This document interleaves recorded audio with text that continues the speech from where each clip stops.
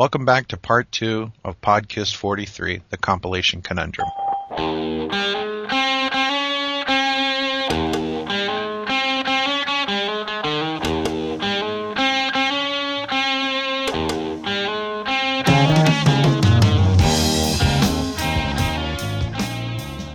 Our next contestant is Smashes, Thrashes, and Hits from November 1988. Yeah, I'm surprised to hear Killers being drafted as the worst album cover. Oh yeah, you might be onto something here. This is not one of my favorites. Yeah. I think someone actually took newspaper pictures of the band and actually cut them out with scissors and physically pasted them on some red paper. You might be onto something there. You can actually see the white lines around all of them. Yes, but it's got a classic Paul Stanley inscrutable hand gesture. Which you can never get enough of those. Now, if this were the Beatles, that would mean something. You know, it's right. The sign of life, or this is the 4th time that something happened, or a clue to somebody's death. You know. Right. Yeah. Yeah, I mean, it is a very odd pose. It's like, next he's going to do the windshield wipers over his eyes or whatever. I always think that he's putting on a puppet show. I always thought he was commanding that sea of arms, that sea of dedicated arms by these, like, do this, and then all the arms go, oh, okay. That was always my thought. I think it's that works. If you count his fingers, I believe that is the number of times that Paul Stanley has gotten to have a new song on a compilation up to that point, right? And the fingers that Eric is holding up is the number of times that Gene has gotten to have a new song on a compilation up to that point. So there's your Beatles-like clue. I mean, God help him, Gene was sort of trying to approximate something tough. I love the fact that there's maybe it's just the fact that, Gene's got a hand reaching for his crotch. Well, Paul does too, doesn't he? Yeah, Paul does too. Gene and Paul both do. There's little ball tickling going on. That was How come they were the only ones that were allowed to get groped? That was probably their main contribution there. They walked in, they said, hand on the dick, and off they go. So, Smashes and Thrashes and Hits. We've got 2 new songs, plus Eric Carr singing Beth. Is this a must for your collection? Yes. Why? Because it has 2 new songs and Eric Carr singing Beth. Okay. And because that in and of itself, these are, X and Sex was kind of a hit, a little bit. A little bit. Right? Yeah. In what country? Kisslandia. X and Sex was actually a huge MTV hit. Yeah, it was a good MTV video. Yeah, it made a tiny, tiny mark on the public's consciousness, right? I mean, it kept Kiss sort of present at a time when, whatever. But it was in like the top 10 like every day for the longest time. On MTV, but that says it all. Yep. Yeah, but it was so weird that it was in the top 10 on MTV, but not really on any album or radio stations that I heard at the time. It was a very strange disconnect. And that's kind of similar to the 70s and Payola. Okay. So then you really think it was Payola, or was it rabid Kiss fans dialing up MTV? I was just going to say a bit of trivia. Did everybody know this is actually supposed to be Kiss's only Christmas album? Huh. This was supposed to be their holiday compilation for the holidays that you could buy. I don't know exactly when it was released, but I think it was late in the year. Yeah, it was November. There was a talk show that was, you remember when Joan Rivers had a real short-lived talk show on like Fox? Sure. Yep. There was even a shorter-lived talk show after that with some guy that I'd never heard of that these guys were on, that Gene and Paul were on. That was one of the things that Gene mentioned. He said, we're doing a special compilation for Christmas. Because nothing says Christmas like Love Gun, right? Well, if you get the right girl. Well, yes, but here's the thing. Let's put this record in context. This is kind of how I feel about this, especially X and Sex, which is just, horrifying. Kiss does this often. They've done it a few times in their career where they will travel down a road thinking that down this road lies bigger success. They did it with, the whole Dynasty, Unmasked, and then the Elder cycle of albums, that then they took that hairpin turn and came back with Creatures. You look at that video for X and Sex, and Paul's not even wearing a guitar, and he's holding that whip, and he's dancing around, and it was the pinnacle of their sort of 80s pop glam, road that they went down, that started with Asylum, went on to Crazy Nights, and then this album, at least those two singles. And I mean, X and Sex is ridiculous enough. Rock Hard, You Make Me Rock Hard, that is just unbelievable. That one went even farther with the chainmail and Paul swinging out on the trapeze. Yeah, so even though these things had some presence on MTV, you see what they do the very next album. They kind of start to strip it back, start to get back to basic rock and roll with Hot in the Shade. But I think that, in the wider context, this record was like, it really represented they've just gone one step too far. Oh, I said something similar to this on The Elder, that album was them hitting rock bottom. This kind of is the same. This is like Kiss Jovi Rat Poison. That it's one step lower than Crazy Nights in terms of what they were trying to emulate of, what was kind of big at that time. And it's one step too far, which is why those two new songs are so dire, that it's just like Crazy Nights on acid, which is a terrible thing to go to. I will say this much, that this week we are treated to a McDonald's commercial that is featuring I Was Made for Loving You. I think that marketing execs somewhere should pay attention to this, and I think You Make Me Rock Hard would be the perfect song for Viagra. Right. Either that or a fiber mixture. One of the things I noticed about this album, it was first off a big seller. Second thing is, when I hear a lot of Kiss songs played on the radio, it seems like these are the versions that are played a lot. Yes. Yeah. And yeah, I think what happened was they inundated records. I think that they really flooded a lot of radio stations with this. And in fact, this was one of those records that hit hard on like the Columbia House and all of those kind of like send away for a penny you can get 8 records. A lot of people that I knew growing up had smashes, thrashes, and hits who were not Kiss fans. It had a lot of good hits on it, though. And I think that stands, Smashes, Thrashes, and Hits, for all the negatives that I've said about it, is the biggest selling album of the Unmasked era. It's the only double platinum certified album in the catalog from that period.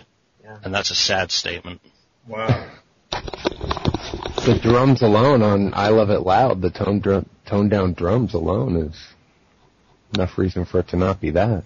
I mean, everything is pretty neutered. Well, I was wondering if I was the only one that would have noticed that, but you guys all kind of feel that way when you hear songs on the radio, that sometimes they play them from this? Oh, sure. Yeah, and it's obvious too. Well, I was wondering if I was the only one that would have noticed that, but you guys all kind of feel that way when you hear songs on the radio, that sometimes they play them from this? Oh, sure. Yeah, and it's obvious too. Yeah. Am I remembering right that Deuce is on this record, and the drums are like soaked in reverb. They're trying to bring it up to the Eric Carr drum sound. Am I remembering that right? No, you're remembering that absolutely right. They put some effect on the guitar, like a flange or phaser, and they did reverb the hell out of the drums. I got a question about the drums, actually. Am I right that some of the drums for one or two of the songs are new versions? Like, did Eric re-record the drums? Are you saying that Kiss might have done a re-recording?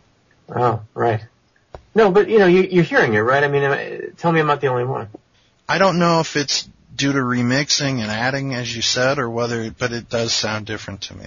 A lot of people got this album outside of America where the track listing was different, and when they heard the version of Deuce a bit later, it was used on some Australian singles, bonus EPs and whatnot. They actually thought it was a new version recorded around the time.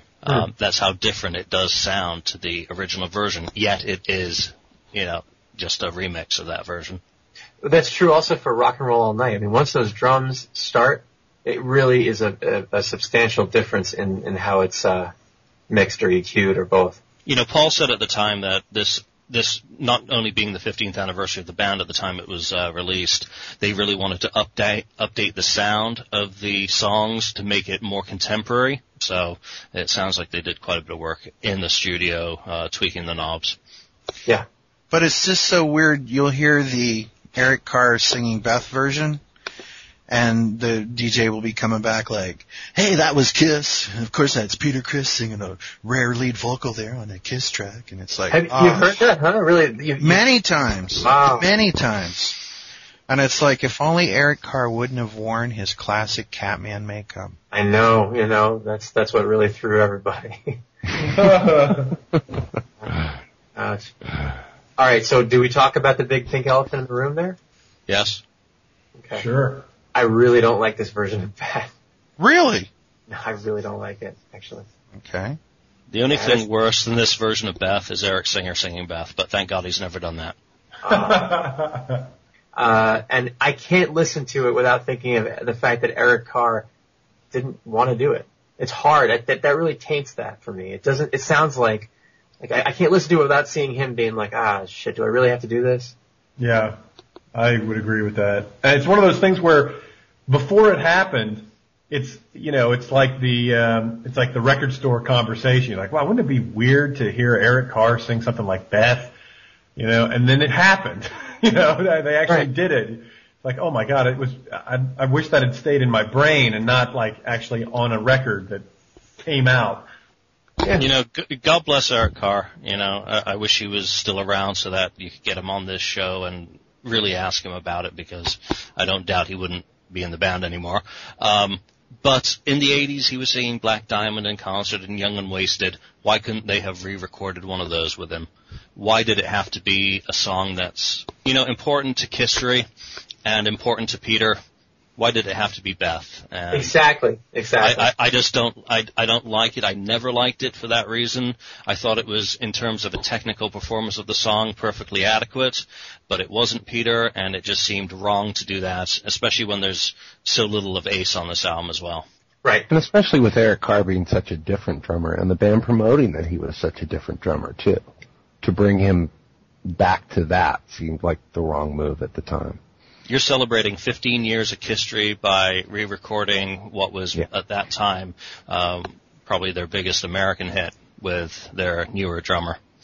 So I understand Eric's desperation to get on an album vocally, but I wish it hadn't been that way. Does it almost seem worse, too, that I don't know if it's true or not, but I remember when it came out that Paul was, I don't know if it was bragging, but he said that Eric Carr sat on the same stool that Peter Criss recorded Beth on? That just sounds like weak justifications of something that he knew was wrong. Well, it's almost worse. It's almost like, well, why would you do that? Yeah.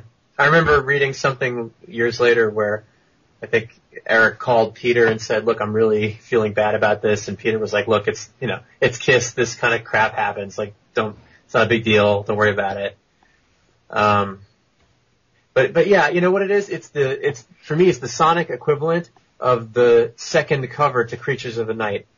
It's like this unnecessary upgrade, to promote the current lineup where you're tarnishing something that is so classic and you should leave it alone. Well, I guess I'm the dissenting voice. To me, it didn't bother me then. It doesn't bother me now. I do agree with you that it was kind of useless, but as I just kind of like having different things. Like, I remember some people were complaining about the re-records. To me, it's just cool to have, you know what I mean? So I guess I'm the dissenting voice on that. To me, there was I don't remember an outrage at the time.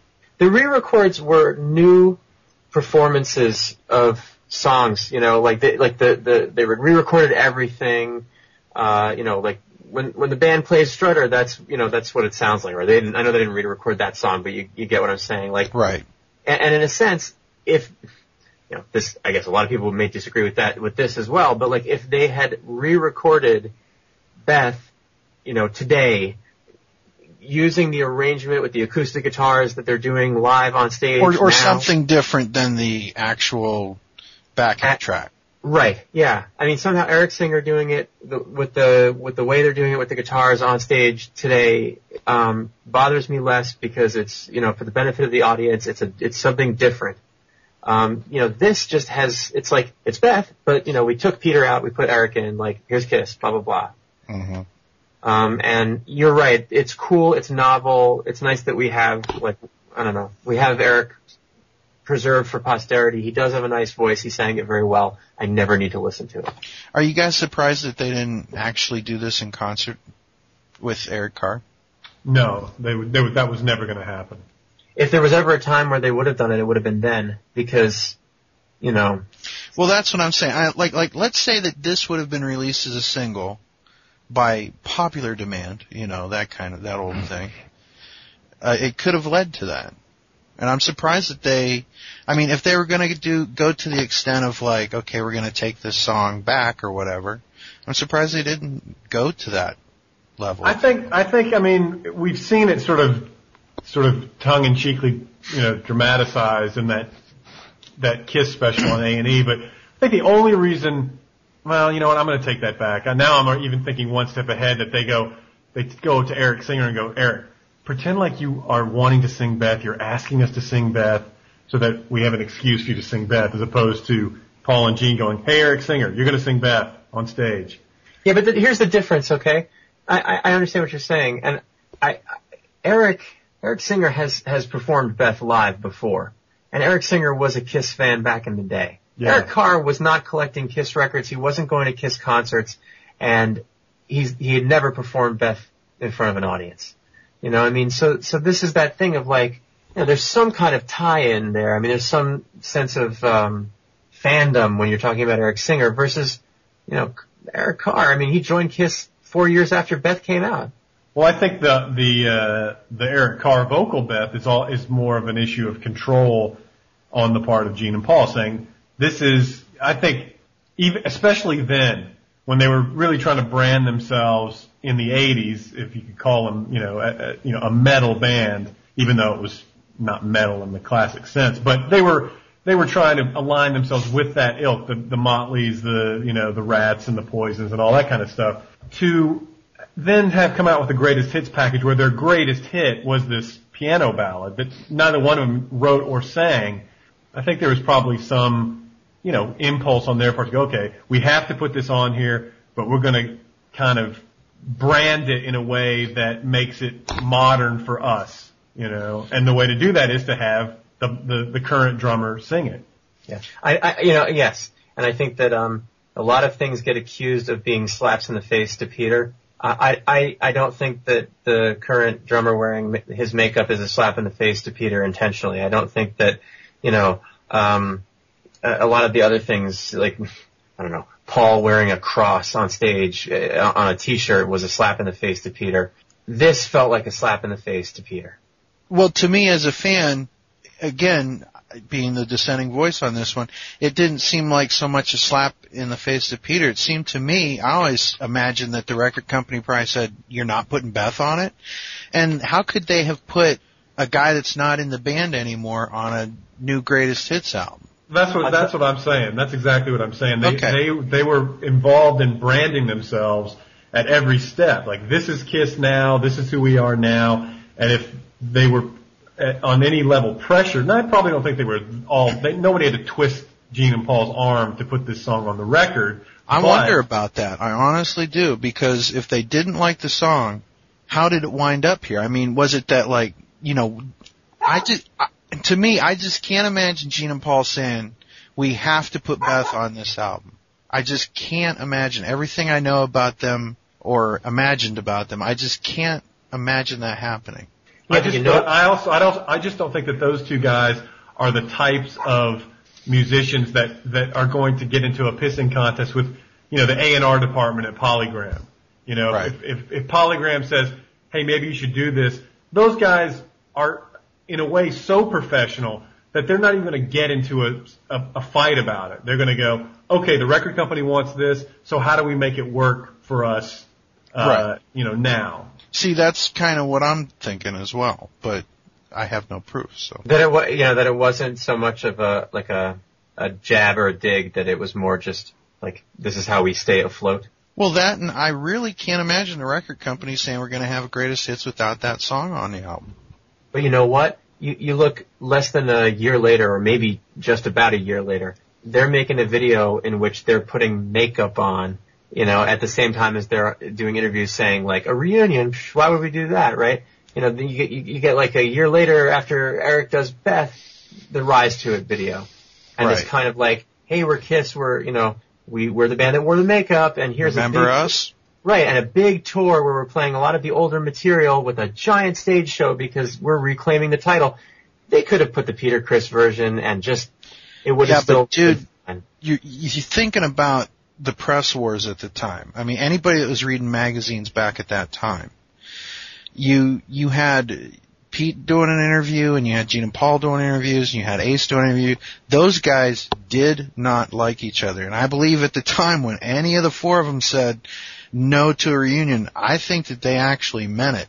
At this time. Right, but where were Peter's really interviews? Pete's interviews were in, like... Correct. 1988. Okay, right, but Firehouse magazine, the fanzine that you and I got or something, mm-hmm. That's mostly where you would read a Peter Criss interview. And that's not a slight against Peter Criss. It's just how it is. Kiss interviews were still in, Hit Parade and rock magazines and stuff like that. Right. They clearly had more traction in the public eye. This was a chance to, I don't know, extend the olive branch without, one thing that's consistent throughout rock history is that you can be the nice guy and still come out on top. They could have whatever. I mean, it's fine that they did, and I'm not, I don't blame them, and there's no shame in it. But they could have said, we're including this as an homage to our past. I mean, Paul Stanley can spin anything. Yeah, I can just hear him saying, like, this is a picture of where we were in the past, and this is where we are in the present with Eric. And yeah, I know the... You know what? They'd already put out, what's the long form video? Exposed, right? I mean, tons and tons of vintage material on that. In fact, Peter singing Beth was on that. Meanwhile, Eric got 5 seconds of running up or down a flight of stairs, right? That was like about the No, really, or the girl saying like, "Where's Eric? I can't find him," or something. And maybe they're making up to him by allowing him to sing Beth on this. I don't know, but yeah, here, do something you don't want to. Right. Got it. All right. I think we've talked this one to death, but so then let's go around the room. Thumbs up, thumbs down. Joe Casey this time. I'm going to say thumbs down. The new songs are horrible, and it's just it's a curiosity, but it's not an essential. Julian Gill. I'm going to go thumbs down. I started out with the European version, which had Crazy Nights and Reason to Live, which in addition to those two new songs in the re-recording are just dire. Okay. Roland? Do you remember at the beginning of this conversation that we all said you did have to have it because it had two new songs that Eric Classic? Yeah. And now that we've talked about it, it's not so essential. I'll go against the grain on this one. I will say, as far as history goes, this is absolutely, there's that word again, an essential compilation to have. You've got to have it. And I will say it's a must-buy. You got remixes of Dr. Love, Strutter, a new version of Beth, remix of Rock and Roll Night, remix of Shout Out Loud, remix of Detroit Rock City, remix of I Love It Loud, remix of Love Gun, and two brand new songs. So I'd say it's a keeper. It's a must-have. It's part of history. It's a snapshot of where they were in all kinds of ways, politically and in the politics of the band. These are two songs you don't get elsewhere. It's two more Kiss songs, Go for it. And if you really need a reason to justify owning it, go out and buy the picture disc version. There you go. There's a nice 1976 picture of the band on it. So our panel splits on whether you should own Smash and Thrash as a hit. Thumbs up in favor of. 3-2.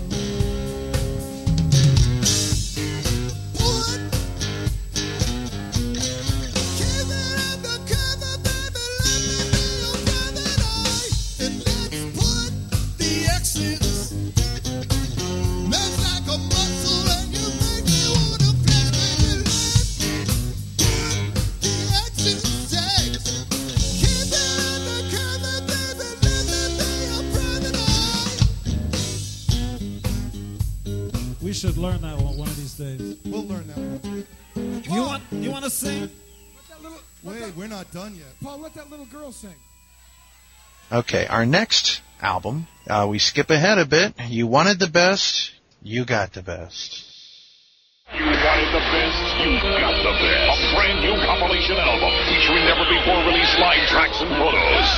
And an amazing bonus interview with Ace, Peter, Gene, and Paul. What can I do? Yes, you wanted the best, you got the best. On Mercury cassette CDs and double vinyl with a bonus track. Hot on the heels of the reunion from June 1996. What's real, what's fake? And it's the first Kiss album to feature Jay Leno. More importantly, it's the last album to feature Jay Leno. What is so weird, now how long is that? It's like, 17 minutes or something? 17 minutes, yeah. Talk about filler. There's one part in that where, they go, Jay Leno's like, it's one of those things that it's like in the vault. It's how he rattles on like that. Holy shit. But, great Jay Leno, by the way. Yeah, anyway, when he's talking about that these songs came from the vault, you almost can hear him you guys are bullshitting the people. I know you are. I mean, it's there. Ken, are you suggesting? I think he's alluding to something. Jay Leno says it's from the vault, so, it's the thing. Ken, do you mean to say that these are not raw... Evan Eubanks, ladies and gentlemen. 1975, 77 We are tracks. as serious can be. Are you trying to tell me that these aren't just as real as any, like bringing a tape recorder to a concert? My tour manager, Frankie Scalaro, hell of a guy. Hi, Frankie. I'm telling you that something is off with some of these rare tracks. Whatever could that be? I like this compilation because of how happy it made me when it came out. I agree with that. Right? Because it was such a great time. It was so super exciting. What was better? They were back. It really was going great. Big sales on the tickets and bringing this thing. I couldn't see them that summer. I was actually working the whole summer, and bringing this compilation to work and listening to it over and freaking over again. I don't care how fake any of it was so important to have, and it was so super exciting. And that interview was great too. By the way, I'm looking at the track listing, and I noticed that on track 13, Kiss Tells All, which weighs in at 17 minutes and 34 seconds, Jay Leno is listed as the writer. It's the funniest thing here. No. Holy God, Mother of God, Jay Leno got a writing credit on a Kiss album. That's cool. The royalties he collects on that. Right. Well, I go out and buy a bike every so often from that, He'd buy some polish for his cars collection. Yeah, it's polish. Kevin Eubanks, ladies and gentlemen. Polish the old hood ornament. Oh. So we got 4 new tracks: Room Service, Two Timer, Let Me Know, and Take Me. And this is one of the weird things about Kiss. They're one of the few bands that can get away with putting out a greatest hits of their live albums. Right, of which some of the material actually was played live, I believe. Some. So, yeah. In the studio. Yes, but that's besides the point. Well, I think we could all agree that it was previously unreleased. We could all agree on that. Yeah. Same with the Leno interview. Well, let's cut to the chase. I mean, the 4 new live tracks. I mean, I was always under the impression that, let's put Coyness aside. Those are old live tracks that they re-recorded guitars and vocals on, right? Is that sort of understood, or is it even more than that? Well, let me read from a wealth of information called Kiss Fact. Let Me Know was built on source material recorded in Detroit, Michigan. Track length is 3 minutes and 36 seconds because the song had circulated for so long, having been part of the 1975 King Biscuit broadcast. Comparison between the vocal tracks is more obvious. Mm-hmm. Isn't it Columbus, Ohio? I thought it was Ohio too, actually. Julian? I'm studying what I wrote previously. Because the King Biscuit is not. King Biscuit was Wildwood and I believe Detroit. Two Timer was built on source material recorded in Detroit, Michigan. Like Take Me, it is likely that Paul did some vocal work on this track in 1996, since the style of vocal delivery is not similar to how he sounded in 1975. Oh, not at all. I mean, yeah, it's nothing like it. This is 1996 Paul singing, and Gene as well. Yeah, both of them. It's all new vocals. Then we have Room Service, which is built on source material recorded in Davenport, Iowa in 1975. Since this would be the first song on the album, the Alive 2 band introduction was pasted on the beginning of the song, making the track length 3 minutes and 40 seconds. One of the biggest debates in fan circles is how much work was done to the archive recordings of this release on this album. According to Ace, I was in the studio once, just singing on Room Service, just fixing my part. The vocal was weak on it, so I just strengthened it. I don't think Paul and Gene did much overdubs because it went real quick. We were more concerned with getting it the right mix. The problem was we were under so much pressure, rehearsing and trying to concentrate on a new show, and all of a sudden the record company wanted us to put out 2 new tracks on it too as a bonus. We said no. Just to expand on one thing I think Gary said was it was the reunion and it was really exciting, and throughout the years we've all loved the covers on all these albums, and we had the 4 faces, but it was almost new artwork. It looked almost a little computer artworky, that 4 faces there. But right below it, you've got the very original logo that you see on the Alive cover and all that. So, as far as artwork for a compilation, this actually works pretty well because it's new and old. Yes. I'm going to agree with that. This is fantastic art. This is like the originals for 1996.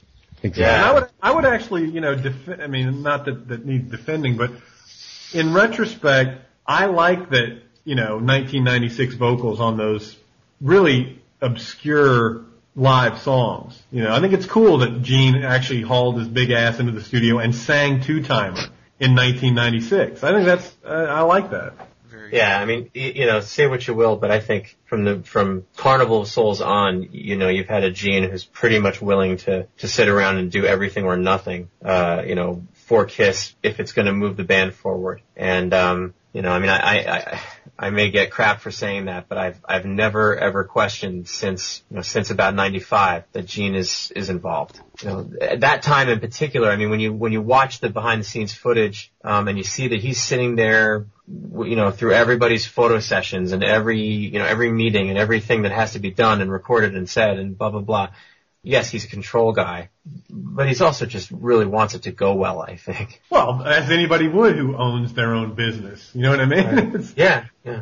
Yeah. Now, the one thing. But I would agree with that. I think he did have a bit of a renewed passion for it. I think he rediscovered a little bit of passion for the band at this point. I do agree with you on that, Gary. Julian, this was also released in Japan. Was that a double disc set? No, it was a single disc, but it came with a bonus track of New York Groove, recorded live in Australia in 1980 with Eric Carr. Yeah. Actually, what I want to play here, speaking of that, is that was also a Blockbuster Video promo that they put out. It was like a 2-track CD single to sell and to promote and sell the compilation. And the one really unique thing about it that makes it worth grabbing if you can is what we're about to play, which is the band kind of introing this live rare bonus track. And you get to hear all 4 of them talking, and it's kind of fun to listen to. So here it is. We don't announce ourselves, right?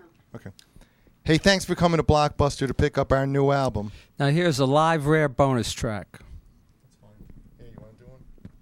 They got one guy. It's a live rare bonus track. Yeah. Okay. With a motion. Ready? Gene, you got the first one? Hi, everyone. Thanks for coming into Blockbusters. And here's a live rare bonus track. Pick up our new album, Gene. Hi, everyone. Thanks for coming into Blockbusters to pick up our new album. And a live rare bonus track. Excuse me, Gene. It's singular. What are you doing with the hand with me? I'm giving you the thing like when I stop, so that you okay. Know, so there's no thank you. You have to say something like, and here's okay. And here's a live rare bonus track. And here's a live rare bonus track. Okay. Hi, everyone. Thanks for coming to Blockbuster to pick up our new album. And here's a live rare bonus track. Good. Knock it out. Okay, now pronounce this now. Look. Pronounce this now. Here's a live rare bonus track. Should have did that. It's silly. Here's a live rare bonus track. And Luke's on it too.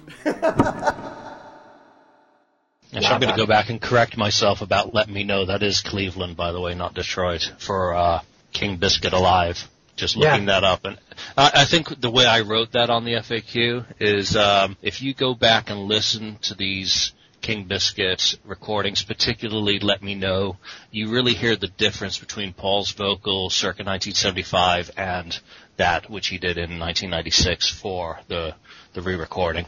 The guitar parts also sound different. Like Ace's tone is so distinctive on Kiss Alive, and on those tracks it does sound very different. The King Biscuit stuff, no. I mean, like that version of Let Me Know is the same guitar tone as what's on the finished product of Alive. You know what I'm saying? There's something just weird. It doesn't sound like Kiss Alive when you listen to Let Me Know and Room Service and Two Timer. Yeah, but as we know now from these like video game mixes of the Alive stuff, it's pretty easy for it to sound very different, except for the vocals, which are really obvious. It's right. a little bit harder to nail down some of the musical nuances that may have been changed or could be changed through a mix. That's true. Little spare note here. Executive producer Jason A. Lynn and the production coordinator Tommy Thayer. All right. There you go. Well, that's the explanation for your guitar tone. Oh no. Julian, we'll start with you. Thumbs up, thumbs down. Should it be a buy? This one's a thumbs up. It represents a really cool time in Kiss history. We have the original 4 guys back together. We get a new release, which for me in England came in a funky red cassette case with some rare tracks, which were in nice condition, even though they sounded a little weird. So it definitely add it to your collection. Plus, if you're a Jay Leno fan. Right. What better way to celebrate them both at the same time? I mean, this is the best. This is the best occurrence of both of them on a record. By the way, I want to say something. I was at the Indie Expo this year, and there was a really weird thing going on in the hotel at the same time. There was a Pepsi convention there as well. Now, you haven't lived until you've seen a Pepsi convention. This is not a slam against anybody or anything, but those people get pretty damn wild. Do they really? Yeah. We're walking, past rooms, and there's like techno Pepsi parties and like women all decked out in Pepsi colors and stuff. It was very strange. But the weird thing is that I was sitting in the lobby with a few Kiss fans, and we were talking, and there was these Pepsi fans sitting there talking as well. And this elderly guy says, so you're here with that rock and roll thing, right? And I said, yeah, the KISS convention. He says, I kind of remember them. And I said, and you're here because, and he said, the Pepsi convention, which it was me being a smart ass because the guy literally was decked out from head to toe and nothing. He actually had Pepsi tennis shoes, you know what I'm saying? And we found common ground because of the KISS, yes, the Joy of Pepsi KISS commercial. 1, 2, the joy of living, joy of life, joy of living, joy of fight, the joy of Pepsi in your eyes. The joy of fun, the joy of fun, the joy of Pepsi on your tongue, the greatest taste sensation under the sun. The joy of Cola.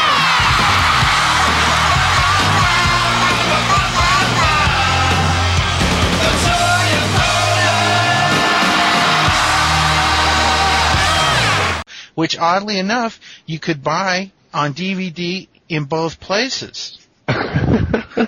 What are the odds of that happening? Only at a Dr. Pepper convention could you maybe do the same thing. Well, Dr. Pepper's a Pepsi product, so. Yeah.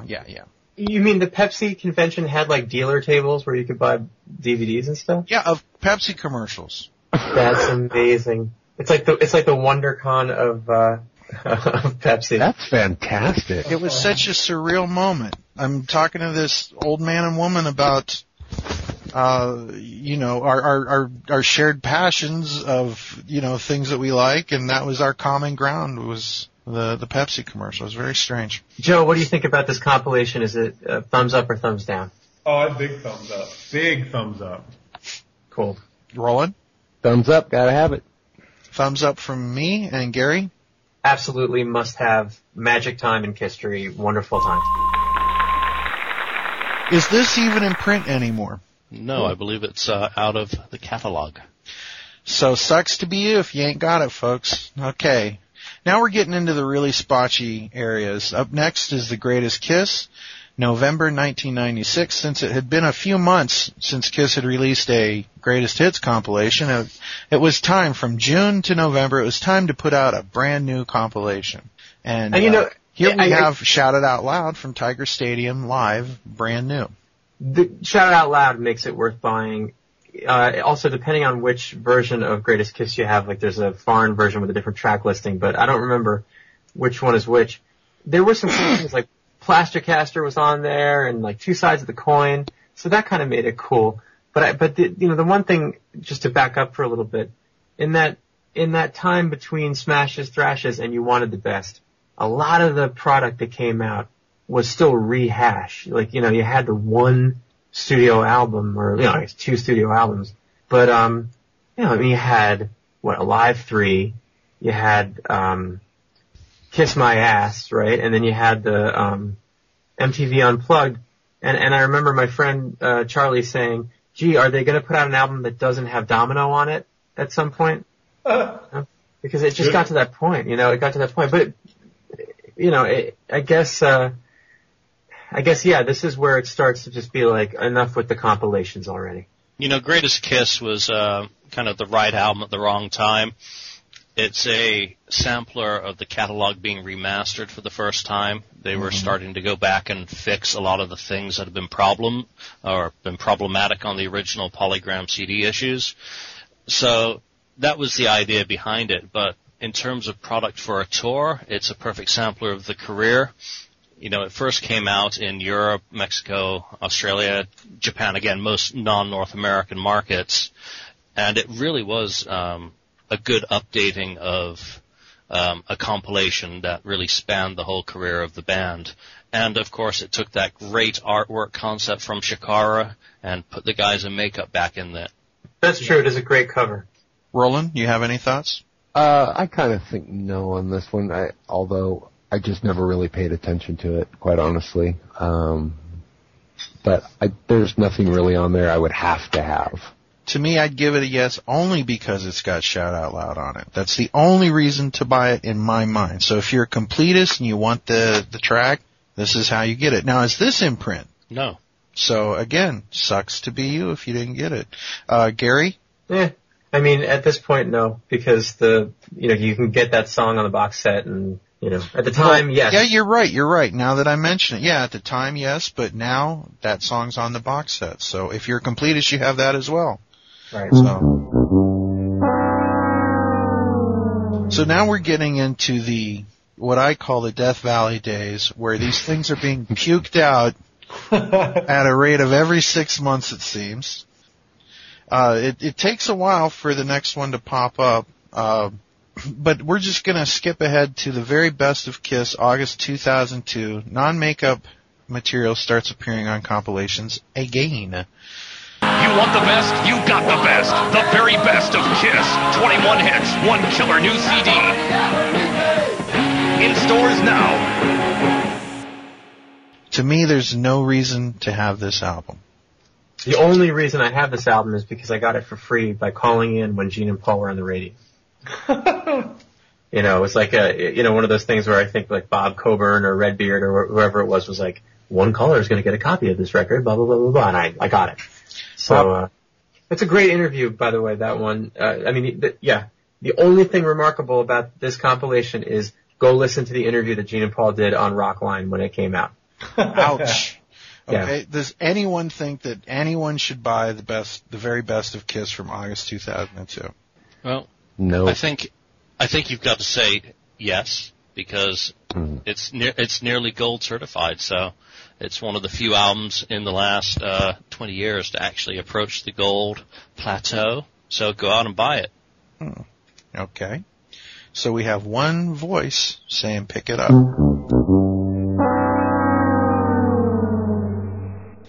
Now we go to the Millennium Collection from August 2003, because it'd been almost a whole year without a greatest collection or compilation coming out. This one, 1970s material, usual stuff. Anyone think this is a must-buy? It was well timed because they were back on the road after 3 years of basically not touring, excluding the 2001 shows. Right, and so there's kind of a new lineup. You had the symphony thing that happened a few months earlier. August was when they started the U.S. tour. Right? I think it was August 2nd. That's right. Yeah, around Jones Beach and whatnot. Yep. Yeah. And so I guess this was kind of a fun part of that. But, aside from that, no. And it's interesting because the cover art was the reunion lineup, at a time when that had fallen apart. Yeah, so, it's kind of weird. Yeah, bittersweet. And yet this album probably has nothing to do with Kiss whatsoever, Right. The Millennium Collections were being issued from everyone from James Gang to ABBA at the time. Mm-hmm. They were just yet another Universal repackaging, so, it's easy to read into it, that the band were going on tour, that the band had Symphony coming out on a different record label, but, the reality is that it's just a piece of general Universal product to get people to shell out $5 to $7 for a CD. And it worked. I own it. So is there anybody? You can really see why there's so many compilations out there. Very Best of Kiss sold over 500,000. This album, Best of Kiss, The Millennium, sold 330,000 copies. Unbelievable. For every Kiss fan who bitches that there have been too many compilations and that they're garbage, number one, Kiss has very little to do with them. Number two, they sell. So they sure do. And end of topic right there, really. No, it's like what you were saying. Well, I guess we can stop the show right now then. Thanks for killing the momentum. No, but it's like, Julian, you're right, because, in the sense of like what you were saying last time about, fans complaining about the set lists, right? Like, yes, the diehards want to hear the rare stuff, and similarly, the diehards don't need to go out and buy another compilation. But you know what? The only reason they're complaining is because they're diehards and they feel compelled to buy it anyway. Yeah, I mean, I bitch about these compilations. How many copies of Millennium Best of Volume 1 do I have? I've got like 3 of them. I've got the Digipack, I've got the regular, I've got one made for, export, so sure, I run a website, so I've got that excuse that I can try and lamely use, but but honey, it's research. Yeah, absolutely. Why are you spending another $7 on Kiss? I mean, don't you already have that stuff? It might have a different version on it. But no, it doesn't. But they do sell. And anyone who listens to the radio, they're going to go, oh yeah, Kiss, all right, $5, I'll buy it. And, over 300,000 people did buy this Volume 1. Well, I was going to say, compare those sales, what are the sales so far of Sonic Boom? Less than Millennium Volume 1. Exactly. The odd thing is that Sonic Boom material probably sell more on the next Greatest Hits album than it actually did. And that says a lot about the record buying public today. That's a whole new treadmill of record putting out. Kiss, we had to put out new albums, we can put out new best of collections so they can actually fucking sell. That's great. Well, Joe, stop, Joe. Quarter in the swear jar. Now. Okay. Right. Yeah, but you also have to factor in. You could also factor in the fact that you could buy the Millennium Collection and Kiss Gold and Very Best of Kiss and Kiss, Kiss whatever at any retail store. You could buy Sonic Boom at Walmart. Right. That's true. I don't know what they're planning to do next time around. I think in 2000 the fourth quarter reports for Target and Walmart now show that Target's ahead. Don't be surprised if the next record's a Target exclusive, right? They'll go where the money is. That's Target, I believe. Right, yeah, of course. Right. So the Millennium Collection Volume 1 came out in August 2003. It had been a few months, and so we're now to June 2004. The sequel, Millennium Collection 2, and that featured some 80 materials from Creatures through Hot in the Shade. Yeah. And I bought it. Wow. Okay. Thumbs up, thumbs down. It was Christmas, and someone said like, "Hey, what do you want for Christmas?" And like what I didn't want was like what they were gonna come up with on their own. Like, not the socks you got me last year. So hey, Kiss have a new compilation out. This'll do. It'll make the other ones move over. Anybody else think it should be bought? This one has a great picture on the cover. It's got the Shikara symbol for the third time, and which is like a greatest hits of covers now. You're actually if you're going to try and do a concise 1980s compilation, and that's all you want to listen to, then by all means go out and get this one. Like the first volume, this one's been reissued, so you know what? It's sold as well. Do you need to have it? Anyone listening to this show probably does not. Okay. You know what? I just want to look for a second, though, as we're talking about this, right? So, does it have Gene songs from non-makeup material? He didn't write any songs out of makeup. Actually, not a one. Not a one. Not a one. Yeah. Pisses me off. It pisses me off because I don't care. I'll go to my grave saying that, While the City Sleeps, Murder in High Heels, Secretly Cruel are just as good as All Night. In fact, maybe better, and whatever. Gary's got a sign, and in protest, he'll be standing outside of the Menlo Park Mall from 2 to 3 this coming Saturday. Right. Come on down and enjoy the protest. I'll stand next to him with a sign that says Trial by Fire.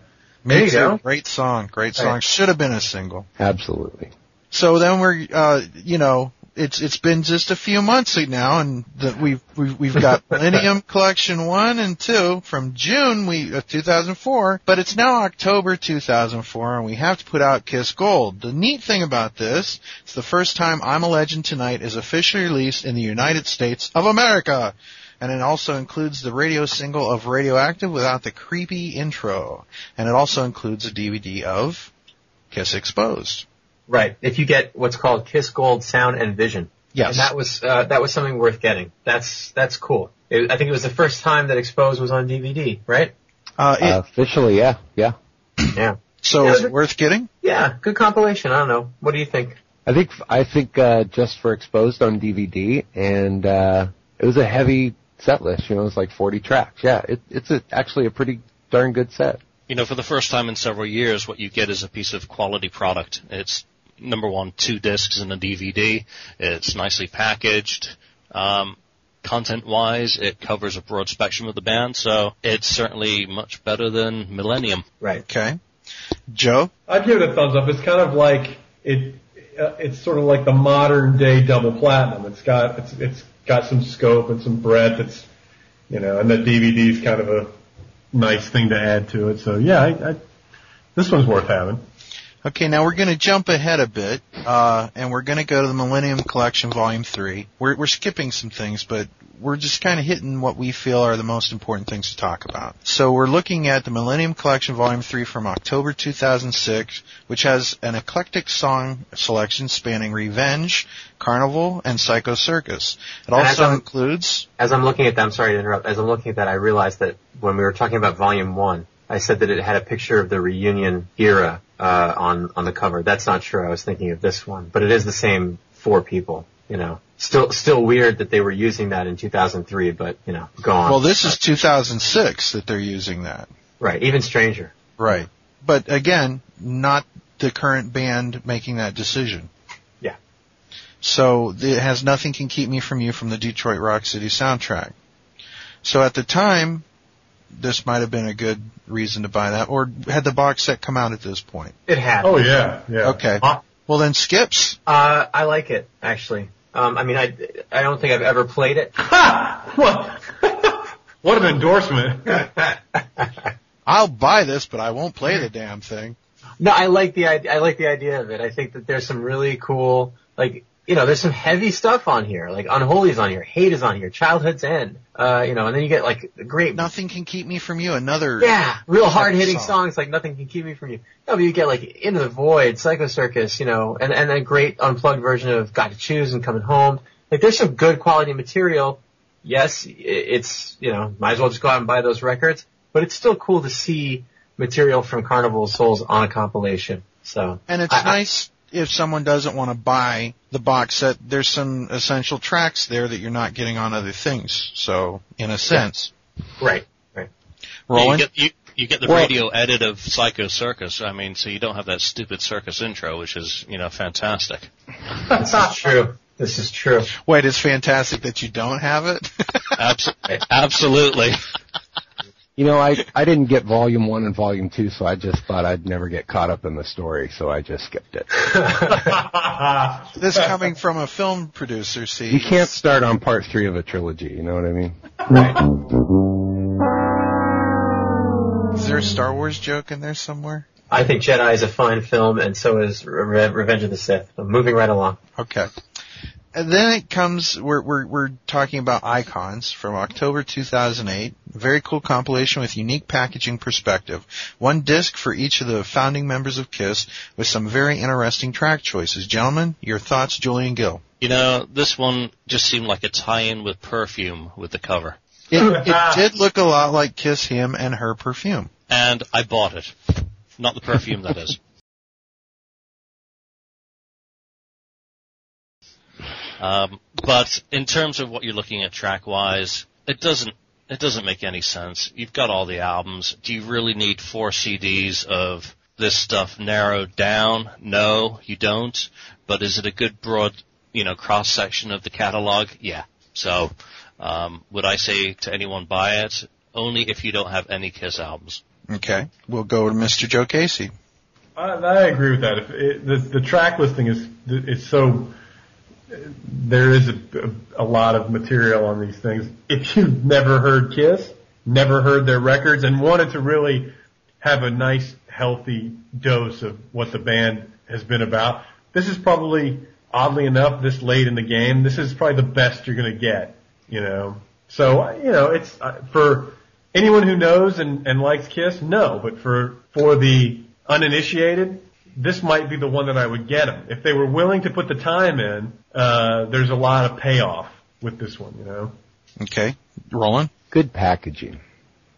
Well, I disagree on the packaging. I'll tell you why. There's not an actual holder for the disc. It's that disc on cardboard crap, which I hate. I like the concept of the cover out. I will agree 100% on, but I hate it. I just hate the fact that they're putting DVDs and CDs and stuff out where you actually slide the disc onto cardboard. It's plastic, not good. Bad for the environment.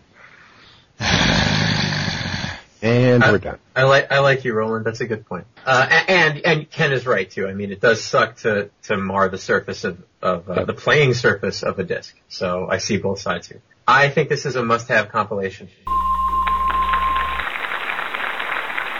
I think that anything that has Almost Human, the sadly overlooked Ladies Room, Radioactive, Charisma, Plastercaster, Love 'Em and Leave 'Em, let's see, Come On and Love Me, Mr. Speed, All American Man, right? And then you get some great Ace stuff, you've got the obvious stuff, but you've also got Speedin' Back to My Baby, one of the best songs we never really get to hear, right? What's on Your Mind? Flawless pop masterpiece from Ace, that he doesn't play live and ought to. Save Your Love, Two Sides of the Coin, Dark Light, Into the Void, and then the Peter disc. Yeah, and this one with Peter, right? The Peter disc has a lot of cool stuff, right? Like you don't get Mainline on other compilations. I Can't Stop the Rain, Don't You Let Me Down, right? And that's the kind of sugar Papa likes, which by the way, big mistake. Kiss should have played this song live. It could have kicked ass live. What? Oh my God. Yep. I don't care. Wait. Go home. Everybody's gonna, listen to that's the kind of sugar Papa likes, and just imagine it, forget about how it sounds, forget about all of your, preconceived notions you may have about the Peter Criss 1978 solo record. Just imagine that intro, you wanted the best, you got the best, da-da-da-da, and imagine those drums coming in, and it's not this version, but it's Kiss playing this song. It's at like they did with everything then, sped up, a little faster, heavier, right? It's not a bad song. It's got great vocal harmonies, and Peter would have sang the heck out of it. You would want them to open with this song even. This is the moment where Gary has snapped. Take the blue pill. We'd like to thank Gary Schaller for his years of service to the podcast. Great. I'm telling you, great song. Go listen to this song again, people. This is a really dynamite song. People! People! Go listen to this song again. This is the kind of drumming that Peter... Because you're never going to hear it live. That's right. Sadly, and Kiss cover bands out there who are listening, try it. See what happens. Kiss, you know what? There's that one, the Kiss Army is a tribute band that, from the East Coast. They would do stuff like this. They used to open with, All American Man. Well, so wouldn't my homeboys, Mr. Speed, but, right. the thing is that this would play good at a Kiss convention or expo. Not so much in front of a concert audience. Yeah, you don't want your first song to be the bathroom song, Oh. Ouch. It's a great song. He could always play it on Leno. There you go.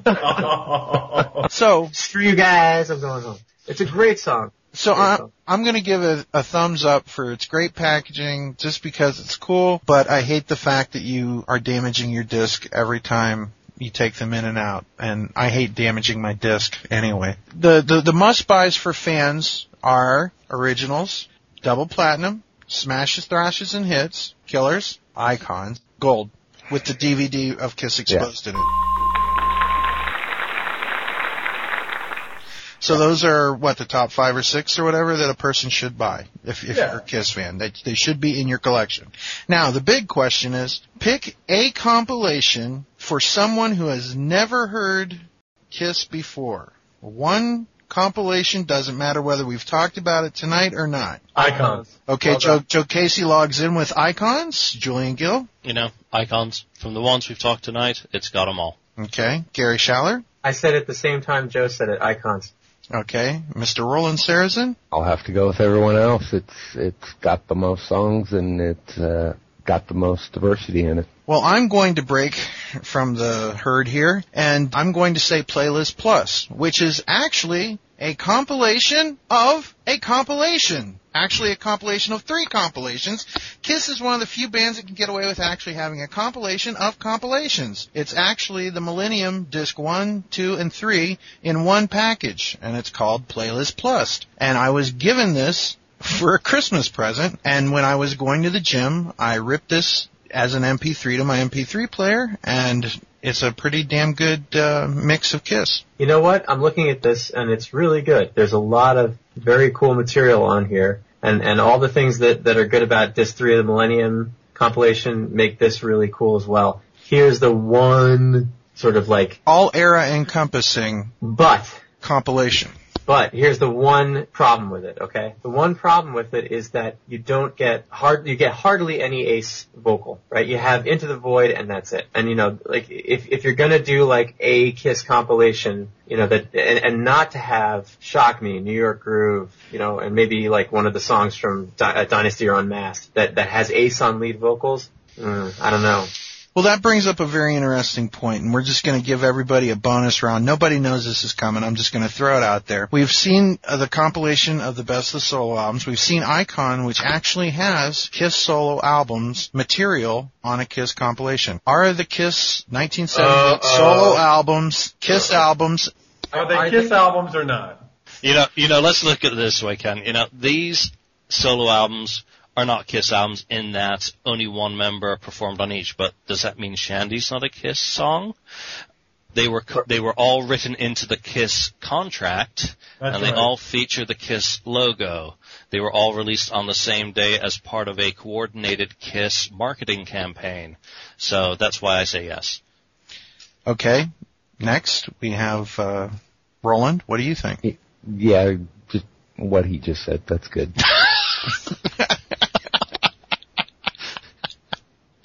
Comic book guy, Mr. Joe Casey. I say yes for exactly that reason. They are part of the Kiss catalog. They're part of Kiss's record contract. They're Kiss records. Well, I think Gary and I agree. Yeah, they're Kiss albums. They played this material live. New York Groove was in the set list as recently as 1997. They bear the Kiss logo, and yes, I know One Live Kiss has that logo as well, and so does Gene's book. But that has a lot of Kiss material on it. All right, well, that'll probably do it for talking about these compilations. I know that we can never possibly, talk about all the compilations, all the foreign stuff, and all the kind of rare promo stuff. There's things like First Kiss, Last Licks, which is a neat promo compilation that's hard to get your hands on, but kind of worth hearing. And a million other things, but that's why we have future podcasts. And guys, I want to thank you again, invite you all back. Roland, it was great to have you on again. Joe, Thanks, Julian, oh, absolutely. Joe and Julian, terrific as always, and we will, we'll make sure to do this another time. Anybody want to plug anything? I think it's important to plug podcast. Thank you. Thank you very much. Thanks. So everyone listening to this, go listen to podcasts. This was kind of like a greatest hits of discussing the compilation, a compilation of discussing the compilations. Right, now everyone go and listen to the studio version of Rock and Roll All Night. And that's our show. Thanks for listening. Be sure to check us out on the web at www.podkist.com. If you have any suggestions, comments, or just want to talk to us, drop us a line at podkist@gmail.com. Be sure to check out James's other site, which is called zombiefaq.com. For all you White Zombie fans, it's the place to be. A big thanks to Julian and all of our friends over at kissfaq.com. Big thanks to all of our pals at mykisslife.net. Keith LaRue and all the staff over at kissonline.com. They do a great job representing the hottest band in the land. Our good buddy Ken at his website, which is called kissfansite.com. Thanks for all you do for the podcast, your great graphics. If you have a Kiss-related website and want us to mention it in the show notes or possibly talk about it on the air, just let us know and we'll see what we can do about that. As James mentioned, be sure to check out Kiss Online for links to all the individual band members' websites. And as always, a big thanks to Gene Simmons, Paul Stanley, Ace Frehley, Peter Criss, Vinnie Vincent, Bruce Kulick, Eric Singer, Tommy Thayer, and the memories of the late great Eric Carr, and the late great Mark St. John. You are Kiss, and we are your army. Thanks for listening. Good night.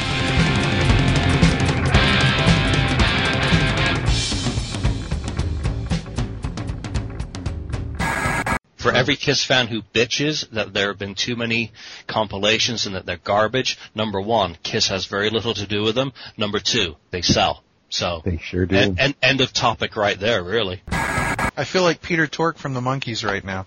What?